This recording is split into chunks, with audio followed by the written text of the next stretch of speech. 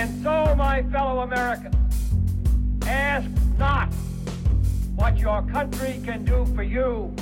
Ask what you can do for your country. In the councils of government, we must guard against the acquisition of unwarranted influence, whether sought or unsought, by the military-industrial complex. That we can, and so help us God, we will make America great again. What's up, guys? Welcome to another episode of the No Gimmicks Podcast. I'm your host, as always, Brady Leonard. Hopefully you guys had a great weekend. Great show for you today. Fantastic show today. I had on Rob Smith. Rob is a political commentator. He is a black, gay, conservative Republican who served 5 years in the U.S. Army during the Iraq War. So, yeah, I mean, if you don't like this episode, you are a racist bigot who hates the military. So, don't be a bigot. Tell your friends to download the show. Yeah, anyway, before we get to Rob, I want to say hi to our sponsors over at Premier Vapor. If you smoke and want to quit, or you vape already, you need to check out Premier Vapor. They have the largest selection of premium e-liquids anywhere in the country. All their stuff is delicious. All their stuff is FDA compliant. They have any kind of battery, tank, coil, mod, anything you need to help you quit smoking. They have Premier Vapor. They have physical locations in Perrysburg, Ohio, and Holland, Ohio. If you're traveling through the area, check them out in person. If not, you can find them at premiervaporandlounge.com. That is premiervaporandlounge.com. They'll give you free shipping on all orders over $35. You really can't beat that. And if you don't already, guys, please follow us on Twitter at No Gimmicks Pod. Please subscribe on iTunes or SoundCloud. Please give us a 5-star rating and a good review. I would really appreciate that. And shows come out every Monday and Wednesday afternoon. The shows will always be free. Content is always free over here at the No Gimmicks Podcast.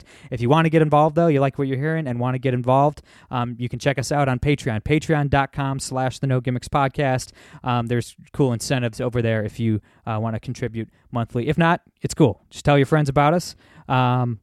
Yeah, help spread the word. We're always trying to make this thing bigger and better for you guys. Lots of cool stuff coming up.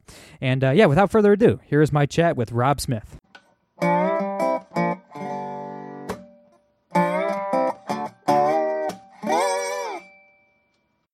All right, guys, we're here with America's favorite black gay Republican, Rob Smith. Rob, thanks so much for taking the time, my friend. That is me. Thanks for having me. Absolutely. So, and forgot to mention, you're also an Iraq war veteran. So, thank you for your service, sir. Absolutely. I want to get just for the listeners that aren't familiar, just tell me about your background, man. How did you find your way to conservatism? How did you find your way to the Republican Party? What got you started down that road? You know what? I think that my path to conservatism really started a long time ago, although I didn't realize it at the time. You know, I'm an Iraq war veteran. I served 5 years in the United States Army right out of high school. And, you know, serving the country is one of the great honors of my life. It was not an easy experience, but it's the experience that molded me into the man that I am today. And, you know, after I got out of the military, I actually got involved in activism against Don't Ask, Don't Tell, which was, of course, the law that said that, you know, gay, lesbian, bisexual people could not serve openly in the military. Right. And I was very involved in the left because that was a big left issue at the time. And, you know, we got Don't Ask, Don't Tell repealed. LGBT soldiers are able to serve openly now. There's some stuff going on with transgender soldiers that we're still trying to work out right now. But fundamentally, I think my path to conservatism came when I realized that there were just some conversations that those on the left were not allowing people to have. They seemed to be anti-critical thinking. There just seemed to be these sacred cows that you could not touch on the left. And that is one element of it. And I think that for me, in terms of being a Republican, being a conservative, because not everybody who's made the decision to leave the left and to leave the Democrats necessarily became a conservative Republican. For me, my path to conservatism is really all about what have I really seen Democrats do for the black community over the past 3 decades of my life, but tell us that we needed them to survive, but tell us that we're victims, but try to pull us into this welfare state that just doesn't work out. And that is why I am a Republican now. That is why I am a conservative, because I think that these conservative ideals of free markets, of entrepreneurship, of, you know, that yourself up by your bootstraps mentality. I think that these are messages that can be really beneficial to Black people if we give them a chance. And I do not think that any minority group, whether it's African Americans, Latinos, Muslims, the LGBTQ community, period, no minority group has a position of power or will be powerful if they are completely chained to one political party. Right. Yeah, I think you're absolutely right there. And you mentioned don't ask, don't tell. And it's funny, like, gay rights in the military didn't used to be a Democratic issue. Barry Goldwater, one of the founders of American conservatism, said in 1959, he said you don't have to be straight to serve in the Army, you just have to shoot straight. So exactly. It was a Republican, point before kind of like the religious right kind of took over the party for a while, starting in the late 80s. Right. It's funny that, and then to even piggyback off of that, and one of the reasons why, I talk about my military service and I talk about Don't Ask, Don't Tell. When I was protesting against Don't Ask, Don't Tell, that was a Democratic administration. And I think that people don't realize that for the LGBTQ community, we weren't always this chained to the Democratic Party. Like, to me, gay rights are apolitical. Gay rights are you can negotiate with either party when it comes to gay rights. We just have to identify what that is. And I think that for gay people in particular, the far left writers and entertainers and whatever, they have sort of taken over that conversation, which is why so many gay people are so chained to the Democratic Party now.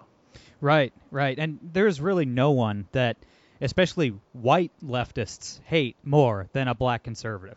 Absolutely. It absolutely drives them up the wall because they count on the Black vote and they count on the LGBT vote to win elections. I mean, they basically survived by keeping, the Black vote on the, I don't really like the term, but, as, Candace Owens and others say, the Democratic voting plantation, right, for lack of a better term. So, I mean, you threaten them, man. I mean, they're terrified of people like you. And I guess that explains all the backlash. I've seen some of the backlash you've gotten, man. And, obviously I have a podcast, so I get a lot of hate mail, but nothing compared to just the awful, vulgar, just disgusting stuff coming your way. Well, it's kind of crazy to me. I mean, I knew that I was taking a risk by coming out not only as a gay conservative, but also a Black gay conservative. I knew that I was taking that risk. And to tell you the truth, I expected a lot of that stuff, but I think that my presence really is threatening to a lot of mainstream Democrats, especially Black Democrats, and especially Black people on the left that make their whole career and their lives out of keeping Black people in this victimhood mentality. This is an entire industry, okay?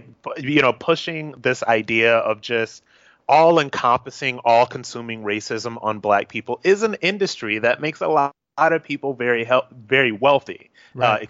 And I think that who I am is very threatening to that. But what I see is when you have people like, myself, when you have people like Candace Owens, when you have people like David Harris Jr., there is a very big movement of Black conservatives happening right now. And Black millennial conservatives. And we need to get out there and start pushing different messages, because I think that for so long, it has been so easy for Black people to make Black conservatives a joke, to say, you're an Uncle Tom, you're a coon, you're this, you're that, you're not serious. But what you are seeing is people coming out and moving to the forefront that are serious. Candace Owens is a serious person. I'm a serious person. You cannot say that I am just some joke with my military service, with all of the activism that I've done on behalf of LGBTQ rights. You can't, Milo me. You know what I'm saying? Right. Yeah, absolutely. I mean, you're kind of bulletproof in that regard. I mean, you stand up for your principles regardless of what political party, agrees with you on any certain topic. And I think that's definitely admirable. The Democrats, they really bring everything back to, race and gender identity and sexual orientation and stuff like that. I saw a tweet from Kamala Harris, the execrable Kamala Harris, the wild leftist senator from the great state of California. I'll read it real quick. This is a quote from this morning from Kamala Harris, quote, "We won't be silent about race. We won't be silent about sexual orientation. We won't be silent about immigrants' rights. These are the very issues that define our identity as Americans." Okay, so a couple things about that tweet. one, Kamala Harris isn't silent about anything. I don't know why. I mean, she's on TV Right. every single day talking about race, so I don't think anybody's trying to silence her. But no, race and sexual orientation don't define who we are as Americans. Liberty, personal freedom, property rights, rugged individualism, our common values. You know what? These I things think so, define us too. as Americans, not the color of our skin or who we decide to sleep with, you know? You're absolutely right. And so, look, here's the thing. I am not somebody that denies that racism exists in society. You know, of course. fundamental institutional racism, it is there. Absolutely. I am not denying that LGBT people get discriminated against. Like, absolutely, that is a very real thing. Of course. What people like me, well, actually, I'm not going to put any words in anybody else's mouth. What I am saying is that you can realize that these are very real things and not allow them to dictate the entire sense of your being, right? So I can be a black man and know that racism exists in society and know that this is a very real thing that's there, but I can't let it affect me mentally so much that it is the only thing that I can think about and be about. And I think that the problem with a lot of black people and a lot of queer people and a lot of, just people of color on the left is that these identities just completely define every sense of who they are. And I say this with compassion because I used to be in that world. My sexual orientation used to just completely define me from top to bottom. My race just used to completely define me from top to bottom. And it wasn't until I started giving myself the privilege to be an individual. I had to give myself permission to just be an individual and to see the world the way Rob Smith sees the world because of Rob Smith's individual life and individual experiences. And what I would like to do is to give people that look like me and have my sexual orientation, give them that gift. Because once you are free of that, you can start seeing the world in a different way. And when you start seeing the world in a different way, you will be able to engage in it more. And you will be able to maybe engage in people that don't look like you or don't think like you in a much more productive way. Right.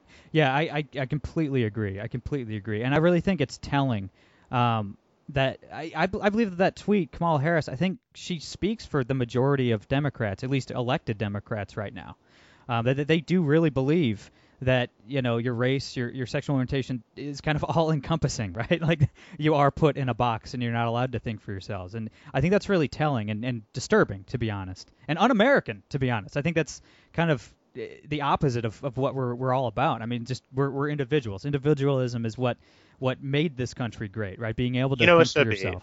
It should be at a certain point, and this is one of the biggest reasons why I left the Democrats. At a certain point, they decided that in order for them to win elections, in order for them to be relevant, they need to slice and dice the electorate into as many small pieces as they possibly can. Black people here, Latinos here, Muslims here, gay people here, and then we're going to create this huge tent so that basically everybody that is not straight and white is going to be with us. And then we're going to say we're going to abolish ICE and we're going to do all of these things. And I think that, it just fundamentally doesn't work. And my biggest problems with the Democrats right now is that I say they're advocating for open borders, not openly, of course, but when I tell people when they're saying abolish ICE, what do you think that means eventually in about 5 years? Right. And you cannot advocate for open borders and advocate for a welfare state at the same time. They cannot do both of these things at the same time. Right. And they're going to have to lose many more elections until they figure that out. Right. Yeah, that's absolutely true. And, obviously the Republican Party has many flaws as well. I mean, the Republicans drive me absolutely nuts as well. But they don't really throw people out of the tent for disagreeing on something. Right. I mean, even going back years, there were always Republicans that were, say, pro-gay marriage before gay marriage was legal. They weren't kicked out of the party, right? But now people are like, Chuck Schumer's threatening these, Democratic senators saying, hey, if you don't vote with me 100% of the time, we won't fund your reelection campaign. Like they will not let even their own elected officials think outside the box. And I think that is kind of a big difference between the two parties right now. It's a huge difference. And I think that right now, a lot of people are saying, well, how could you be a conservative Republican? That means that you agree with this and that you agree with that, blah, blah. And I'm saying I did not become a conservative Republican so that I could go from basically, one cult to another. Right. You know what I mean? Right. That is not why I became Republican. And what I have found is that the conservatives that I engage are actually open to engaging with different ideas. They don't use shutdown words. And I can engage with some conservatives, and I can say, as I've said before, that I do believe in transgender service in the military. Absolutely, I do. That is one of my core principles. Right. And I will sit down with any conservative and I will not argue with them, but I will debate with them and have a discussion about why, as a 5-year U.S. military veteran with 2 Middle East tours, I can probably tell you why I believe in transgender service. You know what I mean? And so what I see is conservatives are open to having these conversations in a way that liberals are not. They have these purity tests. And when people don't pass the purity test, when they don't toe the line, and when they don't think how they're supposed to think, then people get crazy and emotional and argumentative. And as you'll see what happened to Candace Owens this weekend, or this morning, they attack. Right. Yeah, and so I know you got to go in just a few minutes here, but I have two more questions before I let you go. One, this Sure. just kind of came to mind. I'm just curious. I'm not gay and I never served in the military, but and you were serving when Don't Ask, Don't Tell was still in place, and Yes. Just from my limited understanding, that always seemed ridiculous to me. I mean, half the guys I went to high school with joined the service, because I graduated in 2007. It was the height of the wars, and I knew tons of people that served, and talking about Don't Ask, Don't Tell. I'm like, man, all these guys that I know that served in the military, I don't think any one of them would care one way or the other if they're serving next to a transgendered soldier or a gay soldier or something. I just don't, because I know these guys pretty well. I don't think they give a shit about that kind of thing. So it always seems a little like overblown, right?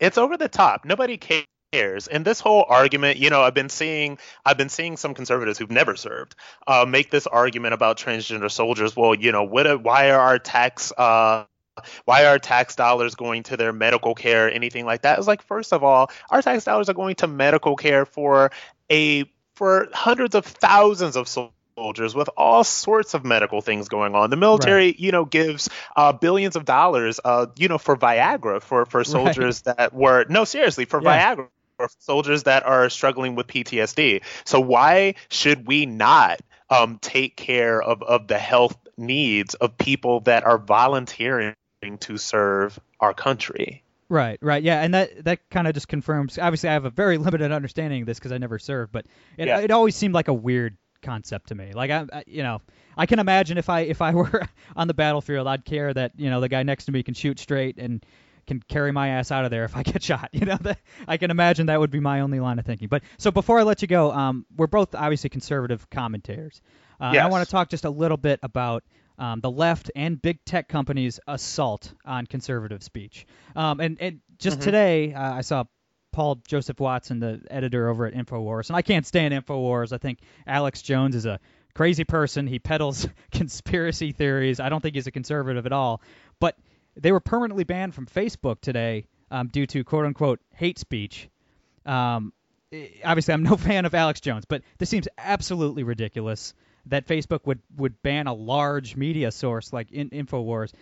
This is really concerning to me. And to be honest, Rob, I think they're going to come after you before they come after me because, you threaten them more than I do.